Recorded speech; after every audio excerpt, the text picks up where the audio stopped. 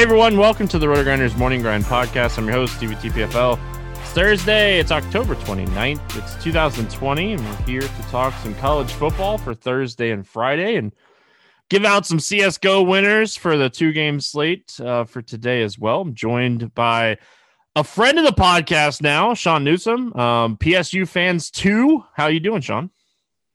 Not too bad. Just getting caught up on the week for college football. We've had a big week in soccer this week with Champions League going, Europa League going. So just getting through another week, seeing some bigger prize pools with some of the main sports ending. We saw some big prize pools in MLS today. You and I were just talking about before we hopped on about CSGO tomorrow and how decent the prize pools are. Yeah, I love seeing it. Like these CSGO contests have been filling up faster and faster, and like I was just looking at like NASCAR, like the truck contest for Friday is like 80K, 20K to first. Like that's like midsummer like prize pools for the truck series. So I love to see it. Like you hate to see like basketball and baseball and all this stuff end, but if we're gonna get some of these niche sports, as we like to call them, with some bigger prize pools, it's always fun. And you know, that's kind of what you and Fear My Turtle, Alex, do here at Roto Grinders. You guys run the premium specialist package that covers NHL, college football, college basketball, soccer, MMA, WNBA, esports. I'm probably forgetting things, but for the most part, anything that is not MLB, NBA, PGA, and I know I'm three, MLB, PGA, NBA, NFL, PGA. Yep, four. There you go, four of them. If it's not part of that or my NASCAR stuff, like you guys cover it. So you guys can definitely check that out here at Roto Grinders. Like now's the time. Get the core four plus the specialists. Take advantage of the awesome stuff that we have here for NFL and pay for your subscription with you guys' stuff over here with the specialist stuff.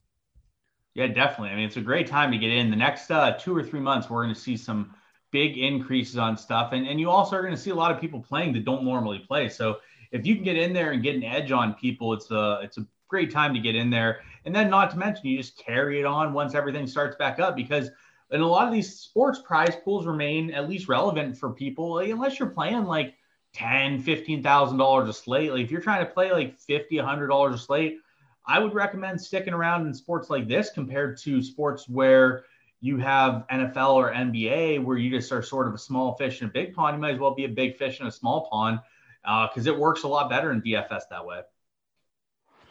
Yeah, like, hey, listen, like I've been playing CSGO DFS contests ever since we've kind of gotten them, and like you see some really bad roster construction. So like these sports, like even with bad roster construction, you can hit with NBA, with NFL, with stuff like that. Like, you know, look back to this past weekend, you know, Blender and I went back and we looked at the review for NFL, and like you could have bad roster construction and crush this week because the chalk went insane. Like you're not typically going to win at CSGO and even LOL, like the esports stuff, with bad roster construction. And like soccer, you talked about it, what was it, last week or the week before, how like if people are trying to stack games, you're just going to collect their money and tell them thank you for paying the rake. Yeah, there's so many sports within these niche areas that people just don't really know what to do. And it's not even that they don't know what to do. Like they're flat out playing people that just are not in. Like the amount of head-to-head games where I just get where someone plays 2 to 3 people in college football where they're flat out just not going to play. Like in NBA, you play someone that, like, let's say you have a guy projected at 12 minutes and 12 points, and another guy plays a guy at 10 minutes and 10 points projection. Well, you might lose that quite frequently. It's really hard to lose when the other guy plays a guy that's going to get a 0. 0 is not difficult to beat no matter who you put in. So you got guys that just pop in a bunch of zeros. You see soccer lineups all the time where people just will play guys that are not in the lineup. If people aren't in the lineup, they can't accumulate points. So you don't really see that in sports like NFL and NBA because the news is so prominent, but you see it a lot more frequently in the smaller sports because people still want to play them, but they don't have the time to research them. But then there's no info out there for them to research properly. So they make massive mistakes that just give you huge equity, and your ROI in the long run will be better in these sports a lot of the time than they will be in more mainstream sports.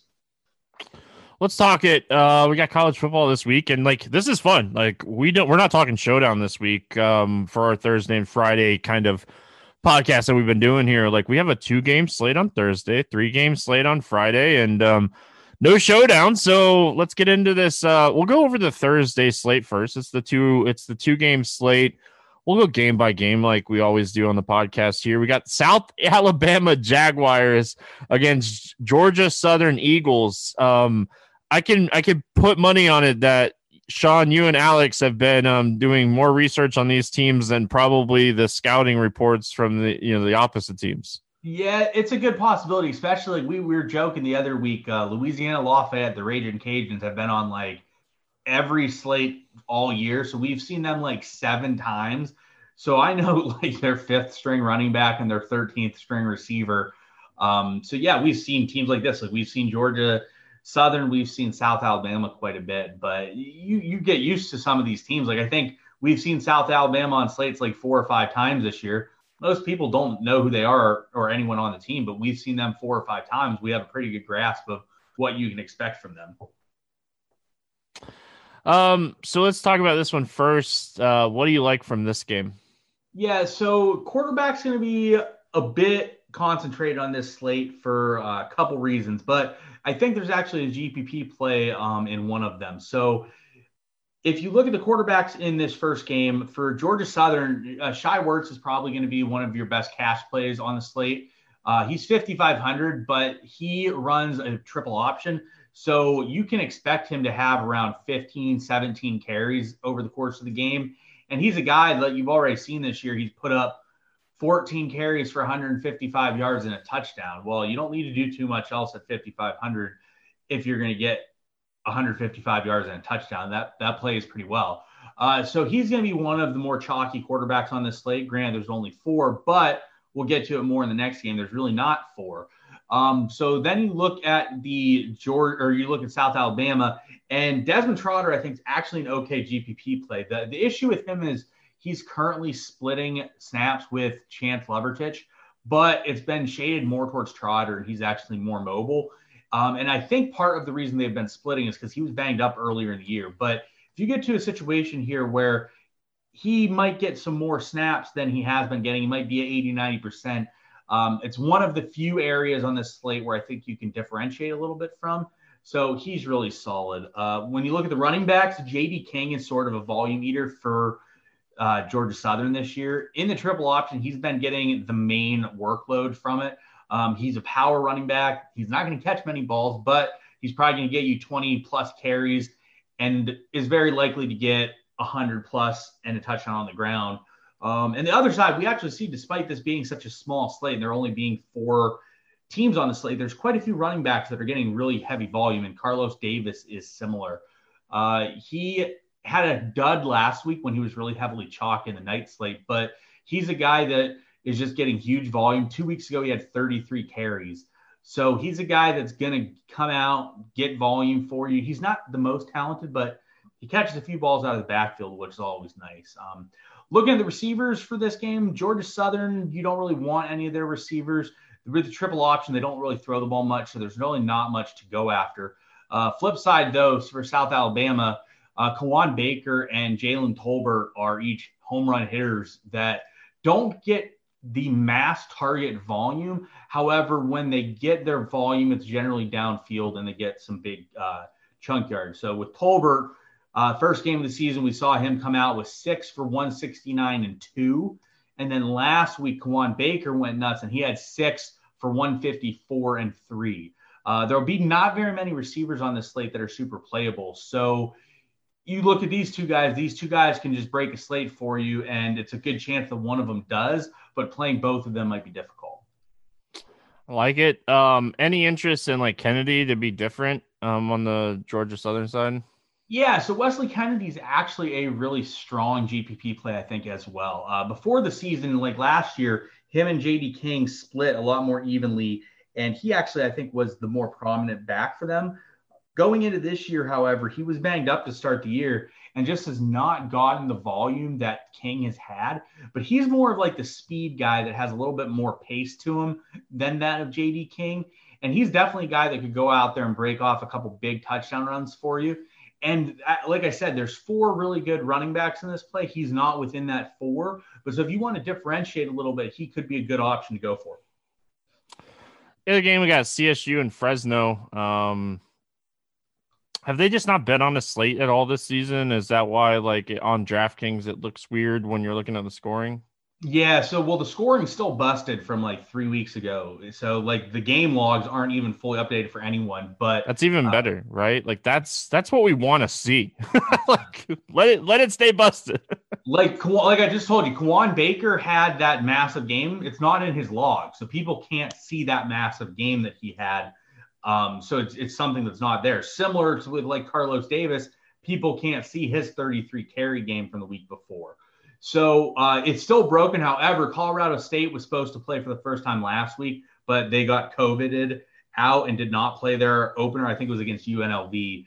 And Fresno did play. They played against Hawaii and did not look very good. But they did get a game in that we've seen. So like they are a team that we've been able to see, which again, it's helpful because you don't really get to see the game logs unless you actually research up on them. All right. So or you could just look at projections and build teams off of that. That's what I'm going to do on this 2-game slate. Like there's no MLB. Everybody's going to be playing football, NFL. So like I'm just going to swerve and play some college football here. So talk to me about this one and just kind of go over what you're looking at in this one, because it does seem like Fresno is going to be without a couple players, right? Yeah, so Fresno is without one of their leading receivers in Zane Pope. He is not going to play. And then I believe their tight end, we just got news today that Juan Rodriguez is out for the year too. So that's 2 of their better receivers that will be out. But yeah, you look at this game and you look at the quarterback. So this is what we talk about with you can't really see things. So Jake Hayner last week, he had like 17 carries, but you can't see it. It's not in his game logs. And if you even click and look at the notes, the news and notes that were provided, it doesn't show that. There's no indication that he ran that much. So people don't really know that he's going to be that much of a runner. And to be fair, before I started doing the research, I did not know he was going to be as heavy as a runner as he was in that first game, because I looked up his high school stats actually, and he was not a massive runner in high school. So I was surprised by that. But on the other side, and this is sort of what I talked about, quarterback ownership will be a little bit more concentrated. Colorado State has not announced their starter. It looks like it's going to either be O'Brien, but he missed a good portion of fall camp, or Todd Centio, who is a transfer from Temple. Centio runs a bit, but it looks like O'Brien probably is going to be the quarterback. But they had their depth chart released, and it was a 3-way or situation between O'Brien, Centio, and I think McCoy. I'm not sure on the third without having it directly in front of me. Yeah, it was Justice McCoy. And so it's a really tricky situation for them at quarterback. Looking at the running backs, Ronnie Rivers played like 85, 90% of the snaps against Hawaii. And he's just a guy that has been around for a while, and we're pretty confident with his workload. And he's a guy that catches the ball well out of the backfield. You can probably expect like 3 to 5 targets for him. He's probably going to get 18 to 20 carries. And last year, Colorado State pass defense was pretty decent. The reason their pass defense was pretty decent was because their run defense was absolutely atrocious, and teams just didn't need to pass on. They just ran all over them. So Rivers is probably the top running back play on the slate. And then on the flip side, Colorado State has brought in Steve Adazio at head coach. Adazio is pretty inept head coach. He's from Boston College. And if you look at some quotes from him, he definitely does not know what he's doing. And he's basically like, we're going to run the ball. We're going to establish it, and we're going to run the ball. And that's basically what he did at Boston College. And that is why he was fired and is now at Colorado State, because he just has a very poor offense. But with that comes lots of rushing attempts.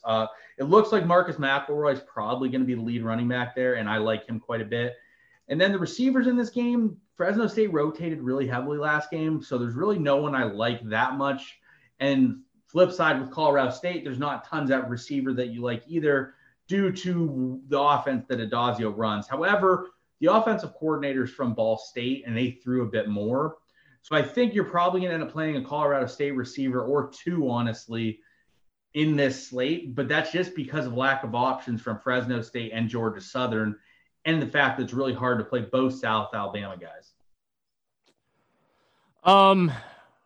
Anything else from this one, or we want to move on to the three gamer here? I think from receiver perspective, you could look at some of the Fresno guys for GPPs. I think Carrick Wheatfall is an okay GPP play. And I think there's some GPP plays like Jalen Cropper for Fresno State in this game. But I think the key to the slate from a GPP perspective is going to be what you do at receiver. The four running backs that are all sort of stand alone at the top are all really solid running back plays. And the quarterback plays seem pretty straightforward to me. The only things that are very off are the receivers. And the reason I say that is the two best receivers are both the South Alabama guys, but they want to run the ball a lot. And one of them will probably not have a great game. So I just think receiver is going to be the difference on this slate in the GPPs. All right. Well, it'd be interesting to see how it plays out. It seems like a pretty interesting slate. I was able to build a team as we were going, so I'm just going to hit enter and see how it does. So I'll probably look at projections tomorrow, I'm not going to lie. Let's talk about the Friday night slate. So this was supposed to be a 4-game slate. Marshall and FIU canceled, right? Postponed, I guess we'll say. So they're not going to play. So we got a 3-game slate on Friday. Some solid prize pools. Like we have a $50K Friday night special with $10K up top for a 3-game college football slate. So I think that's awesome. So let's get into this one and just kind of go over, we'll do the same thing. We got the Golden Gophers against the Maryland Terrapins. What do you like here from this game? Yeah, I will tell you what. Our buddy Fear the Turtle is a Maryland fan, and he is not going to have a great time this year because Maryland is a train wreck. They got Tua's brother, Talia Tagovailoa, and he did not look good. And there's a reason why Tua is the better of the two after he transferred over from Alabama. But Minnesota is kind of what you want in a DFS team. They are very, very concentrated. Tanner Morgan is okay. He's nothing super special, but he can have a good game here and there for you at quarterback. The two guys that you really want to look at from Minnesota is Muhammad Ibrahim. He's going to be the main guy this year. In their opener against Michigan, they trailed pretty much the whole game, and he had 26 carries, and he had a massive volume, along with, I believe he had 6 or 7 targets, maybe even more, in this game. So he's a guy that you're probably going to get 25 plus touches out of. And Maryland is a total train wreck. So look for him to be a big dog on this slate. And then if you look at the receivers, Rashad Bateman is the alpha for this team. He had opted out, and he's probably a top couple round draft pick in the NFL, but came back once the Big Ten started playing again. But Bateman is very clearly the alpha on this team. I would expect him to have like a 35% market share on their targets. And he's going to have big plays and everything. On the other side of him is actually Chris Autumn-Bell, who I like a bit too. The issue is that this offense is going to be very, very heavily driven to Bateman, but Autumn-Bell played almost every snap. I think he played all but one snap in the opener. So at 4K, if they decide to shade towards Bateman, it could open up a bit more for Autumn-Bell. On the opposite side for Maryland, Tagovailoa looked awful, but he's pretty cheap. In GPPs, you might be able to play him. They're having issues with their top running back, Taven Fleet-Davis. They ran 3 guys in the first game, but the thought is that if he's back, they're going to have like a 4-man rotation. It's very ugly. And then the receivers are also not appealing at all, although Raheem Jarrett is a top end prospect that went to Maryland. Why? I have no idea, but he was like a top 20 prospect in the nation. He has offers from LSU, Alabama, literally everyone in the nation. He was like the second receiver in the entire nation. Clearly he isn't great from an intelligence standpoint because he decided to go to Maryland, but he's 3K and they are clearly going to try to get him involved. Alex is not going to like you talking smack about his boys. I already did earlier today. He was talking up how good Raheem Jarrett is. He's like, look how good this kid is. I'm like, clearly he's lacking the intelligent factor because he went to a team that literally doesn't have a quarterback that can throw him the ball. So how intelligent can he be? Anything else from this one, or we want to move on to East Carolina and Tulsa? I think we can move on. I don't think there's tons else on Maryland that I would look at. And really, there's not much else on Minnesota. It's very concentrated for them who will get the volume. All right, let's go. ECU, Tulsa. Like, what's funny? I had a scholarship offer from ECU. Oh, interesting. Yeah, no chance that was ever happening. Yeah, any interest here in this one? Yeah, so if you look at ECU, I think that they're getting their starting quarterback Holden Ayler's back, and he has the ability to be a really, really strong play because he has really good running ability. The issue is that sometimes he just takes quite a few sacks, but for 6,300, he's definitely one of the quarterbacks you'll be considering on this slate. For running back for ECU, they're going to be getting Darius Penix Jr. back. He was out. I believe both were out for COVID reasonings last week. But in the meantime, since he's been out, Rajai Harris has been going nuts for them. And he put up a massive 172-yard game and touchdown the other week against Navy. So it's a situation where I'm not sure how much volume Penix is going to take back from Harris. And then looking at the receivers, Tyler Snead is their slot receiver. He's a good play, but he shouldn't be 6,200 in my opinion. The guys I would prefer to look at are C.J. Johnson and Blake Kroll. They're both underpriced, and they play about 80% of the snaps, and they have been known as target guys. Last year, Johnson had like 3 back-to-back-to-back, like 15-plus target weeks. The targets haven't been there as much for him thus far this year, but he still had a big game where he had like 5 for 102 and 2 touchdowns. So at 3,700, I like Johnson quite a bit. And then if you look at the flip side from Tulsa, Zach Smith doesn't really have much upside. He's completely immobile, which hurts as a college quarterback. And they really want to run the ball, and they do not want to pass like 40, 50 times. So the only way you can really play Zach Smith, I think, is in GPPs with like Allers on a bring back and hope it's a game stack. So I really wouldn't go to him. The running backs are a bit interesting. Last week, TK Wilkerson didn't travel. We have no idea why. It wasn't announced until the broadcast, like 5-10 minutes in. They just said Wilkerson didn't travel for unknown reasons. But with that, Daenerys Prince and Taylor played quite a bit, and they both had good games. But it just is very difficult to pinpoint which of them will produce. So I think both are GPP options, and you could talk yourself into one being a cash option if you want to pay up a little bit more at receiver, but it's a tricky situation. And then the receivers, Keelan Stokes is really strong, but Sam Crawford Jr. has actually been really underpriced most of the year. His volume has been really good all year, and I was actually sad. He's been like 4,500 to 4,800 most of the year. So seeing him at 57 was kind of saddening for me, but I think both of them are really strong options. And then you could look at Juan Carlos Santana a bit more for GPP reasons. Anything else from this one? There's not tons else, I would say. Neither team is rotating super heavily at receiver. You probably are going to only have 4 or 5 guys at receivers for these teams. So it's a decent chance that one of them has a really strong game. The Tulsa guys have been really concentrated in volume, where they've had like 4 guys get like between 4 and 8 targets each game, and it's sort of like rotated who it's been. And then ECU, like I said, Snead has a 12 target game. Blake Prohl actually has an 18 target game on the year. So there's some volume to be had at reasonable prices in this game. We finished it out. Was it Hawaii and Wyoming? There we go. Hawaii. Yeah. What a combination of a football game. Like, think of like Wyoming, and then like think of Hawaii. Like these two teams are playing football, and like whoever is traveling in this one is like, oh, this is not like home. Yeah, it was unfortunate we didn't get the Marshall game too. You got Marshall and Florida International. It's sort of a very similar aspect. Oh yeah, man. Like anytime I think Marshall, I think of the movie and all those kids, man. That's just crazy. But all right, well, talk to me about this Hawaii-Wyoming game.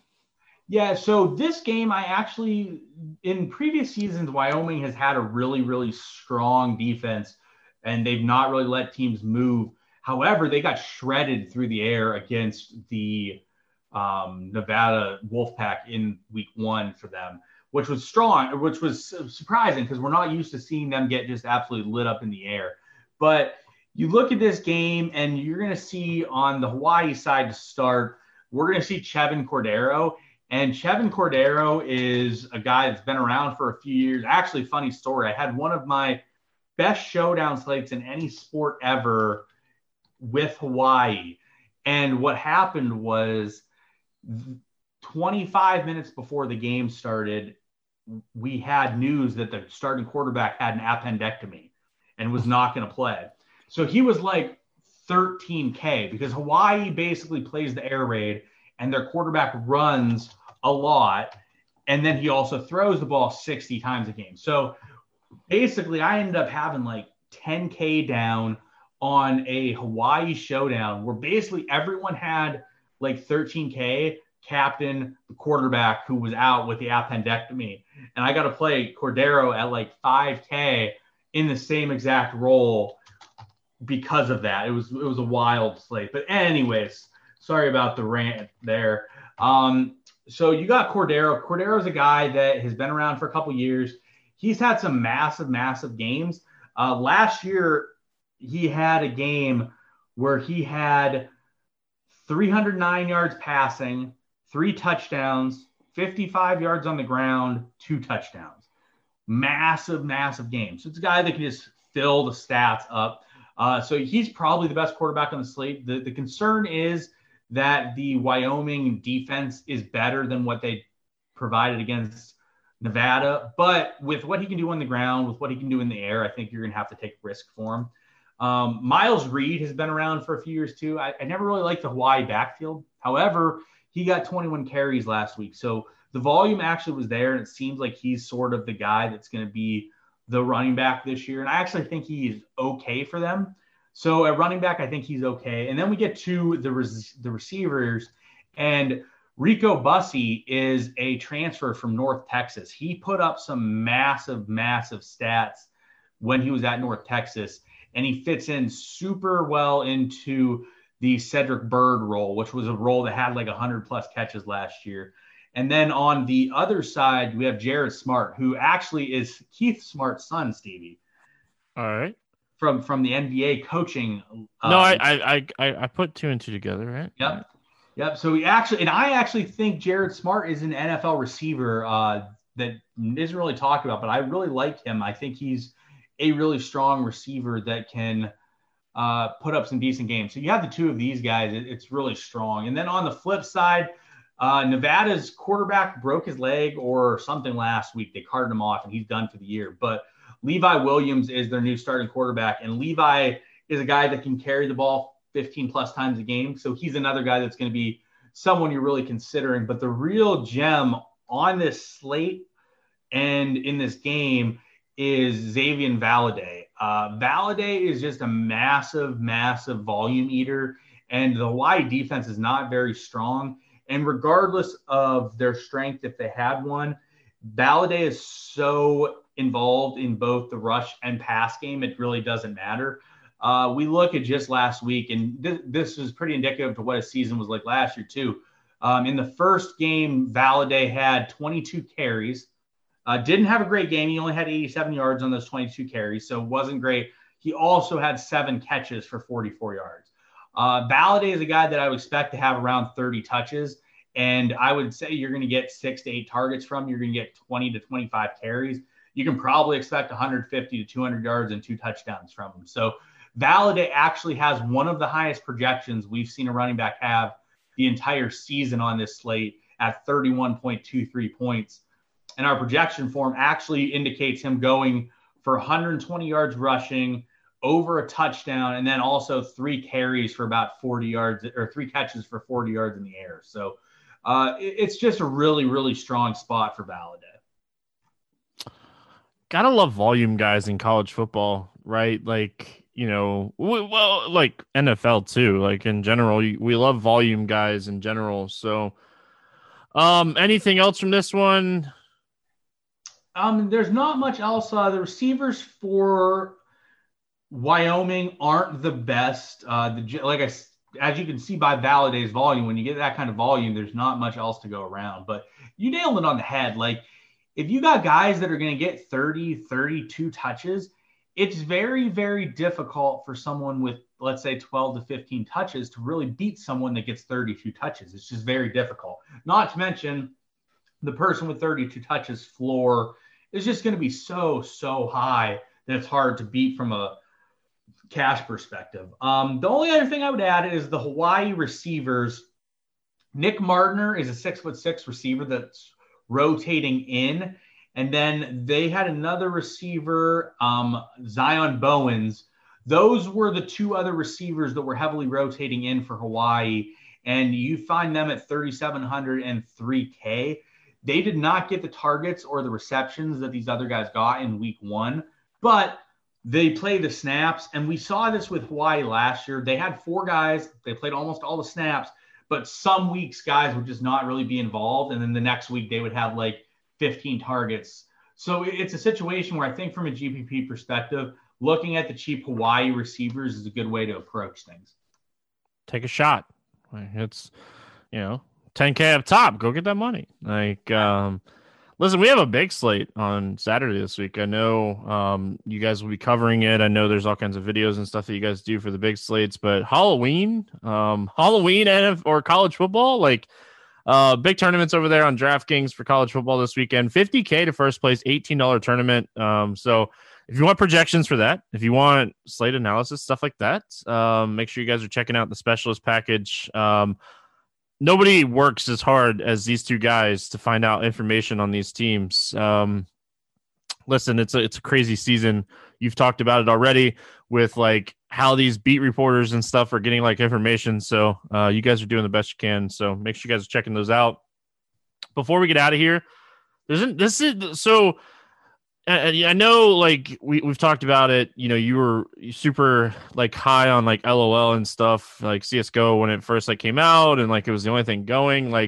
This CSGO 2-game slate for Thursday is so interesting because usually on a 2-game slate I want to go 3-3 as far as roster construction, but I am leaning towards 2-1 builds on this CSGO slate. And it's so interesting because I don't ever looking at 2-1s, and this is the second day in a row that I'm looking at 2-1s. And we have Vitality against Complexity, but all 4 of these teams are top 15 teams in the world. That's what Blast Premier is, Blast Premier regular season.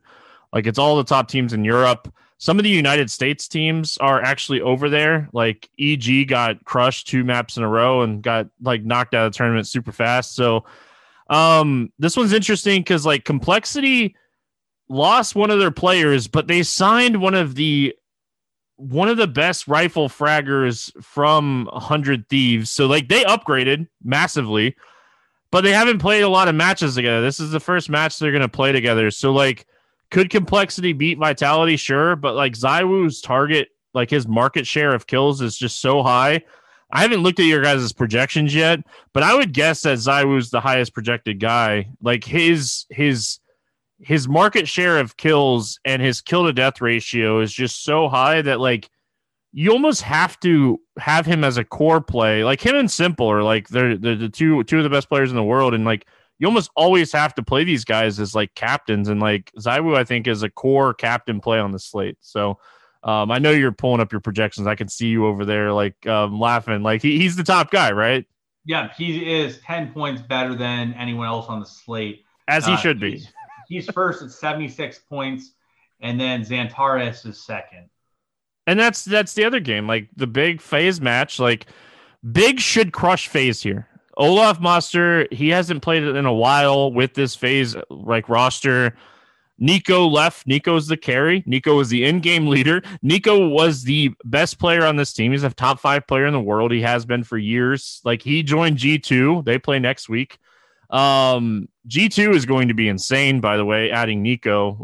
What a huge upgrade that's going to be. But so this is interesting, right? Big should crush FaZe here. Xantares, Sirison, these guys should go nuts in this game. But Brokey and Coldzera should get a higher market share in kills here without Nico on this team. Like, FaZe is still going to be somewhat competitive. They're not going to get beat 16-0. Let me tell you. So, like, it's interesting to go like Xantares, Saracen, maybe like a Brokey or Coldzera. But like in the first game, like you can go Zywoo, and like Apex has been really good recently. He's in really good form right now. So like I would probably put Apex up there, and then look at like a Config or like a Blame F. Like Blame is a guy that has a really high market share of kills. And then you can even take a shot on like JKS, the new guy, 100 Thieves player, came over with 100 Thieves kind of closing up shop, and he's going to be good. Like he's already good. He's going to make this team really good. So I like both these matches. I think you can go 2-1 in both these matches. If you want to go 3-3, I favor Vitality and Big. But in tournaments, I think Complexity is going to be a lot lower owned than Vitality because everybody wants to play Zywoo, and you should. Like, we saw Simple. Simple was 75% owned in the captain spot on Wednesday. 96% owned. Like, and you had to have him. Like, he's just so good. It's just crazy, man. Yeah, it's a situation. I got a question for you on CSGO from just not necessarily a DFS question, but what is the age in which people generally fall off in CSGO? And I just am curious because of League of Legends. Like, it's wild to me how short the shelf life is of these players from a perspective of once they hit like 22, they're just over the hill and start coming down. And it's kind of wild to me just because we talk about professional sports and like the average length of a professional sports player's career and how long it is. But esports, it's wild how guys quickly just fall off because it is the reaction times go. What's the age that CSGO you generally see fall off, or do you not really know like what the age would be that you generally would look at that? No, it's like obviously there's a drop off, but like it really depends on the player. Like, you know, Simple came onto the scene 4 or 5 years ago. He came over to North America and played with Liquid because like this guy just couldn't get along with anybody in Russia. So like he was this good that like he got kicked off of 2 teams for like fighting with team members. Liquid's like, hey, you can make a huge impact in NA. And he did make a huge impact in North America, but he got to the point where like he just couldn't play with, like they just weren't meshing. And like, you know, Navi's a Russian team, and like he just went back and like Navi paid him a lot of money. But he's like 23 and like he's still the best player in the world. Zywoo is 19, and we all know how good Zywoo is. Like some of the older guys, like Cold is, I think Cold's a little older. Like he's like 25, 26. Like some of the, like Forrest is a little older. So I would say like 28, 29. Like I played with Tarek growing up.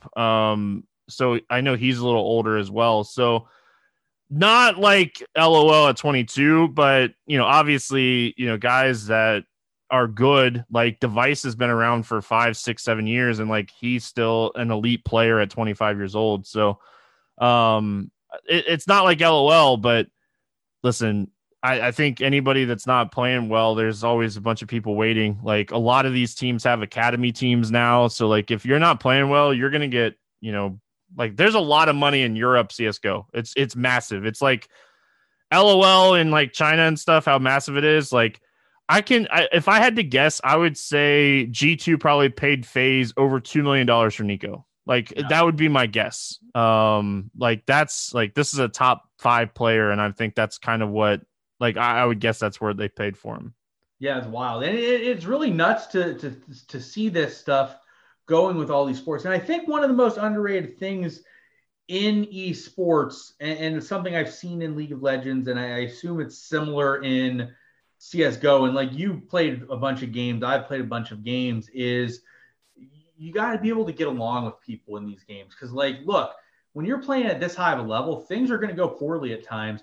And if things go poorly and everyone's just so toxic, it makes it very difficult. Like I've watched quite a bit of League of Legends over the last year, and I've been around, like I've followed Fortnite for the last 3 or 4 years, like heavily. Like I played a lot of Fortnite, and if you just see toxic players or people that are toxic, it just can bring down everything because it just wears on people so heavily emotionally when they get on and play every day, and it's just toxic.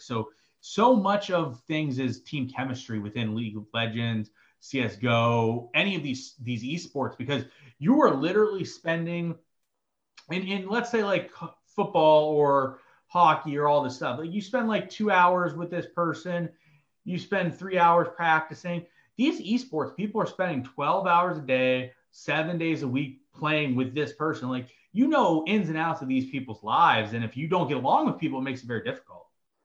Yeah, like these guys are like playing against bots for like hours a day, just memory, like muscle memory. Like, you know, that's kind of what like these pros are doing each and every day. So, and like, you know, I think online CSGO has been very unpredictable. Like, I can tell you from someone that has followed like CSGO for a long time, um, it is a lot easier to predict like live tournaments outside of like these, because like some of these teams boot camp and they're like, I know NIP for Ninjas in Pajamas, like they have three of the top 20 players in the world, Rez, Plopsky, and Nock. But like they have a campus, like they have a house, and they like these guys live together. They practice together every single day. So like those guys are, you watch them get down some rounds and like they're always fist pumping and stuff, and like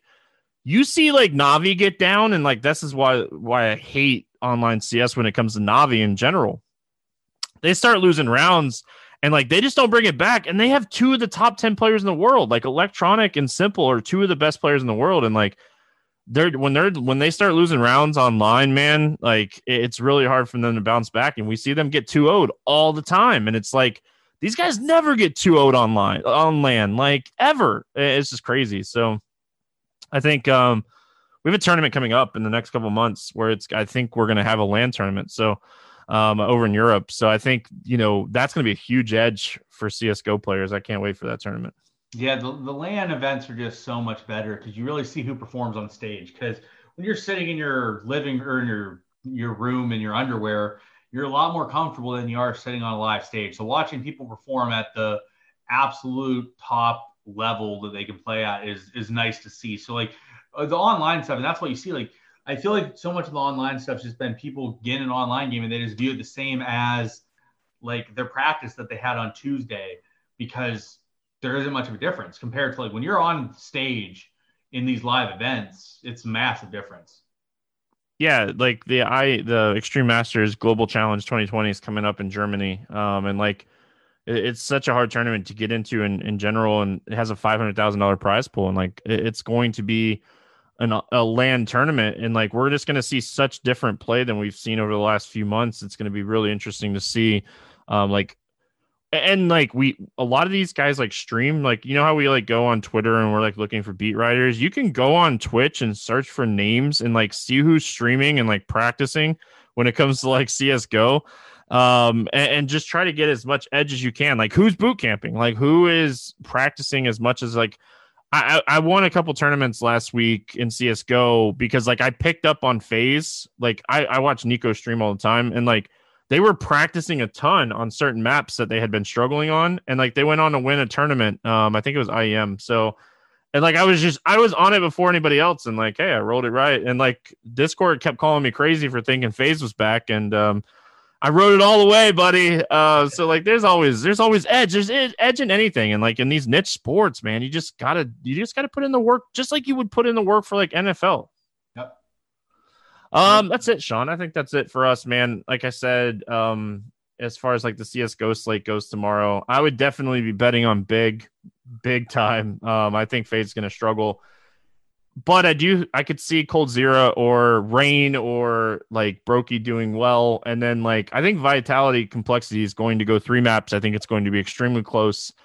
And I think if you want to be different, even if you want to play Zywoo, I think you play like 2 Complexity players with Zywoo and just hope that like he gets his plus 20 and nobody else does anything. So a lot of ways to be different. Sean, always fun, man. One last time, give us a rundown here of the specials package at Road Grinders.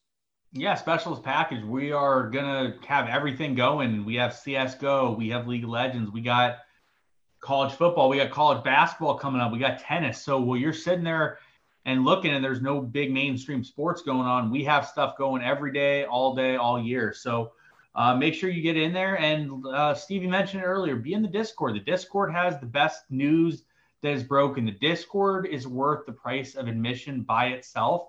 Anything you get on top of Discord access is gravy.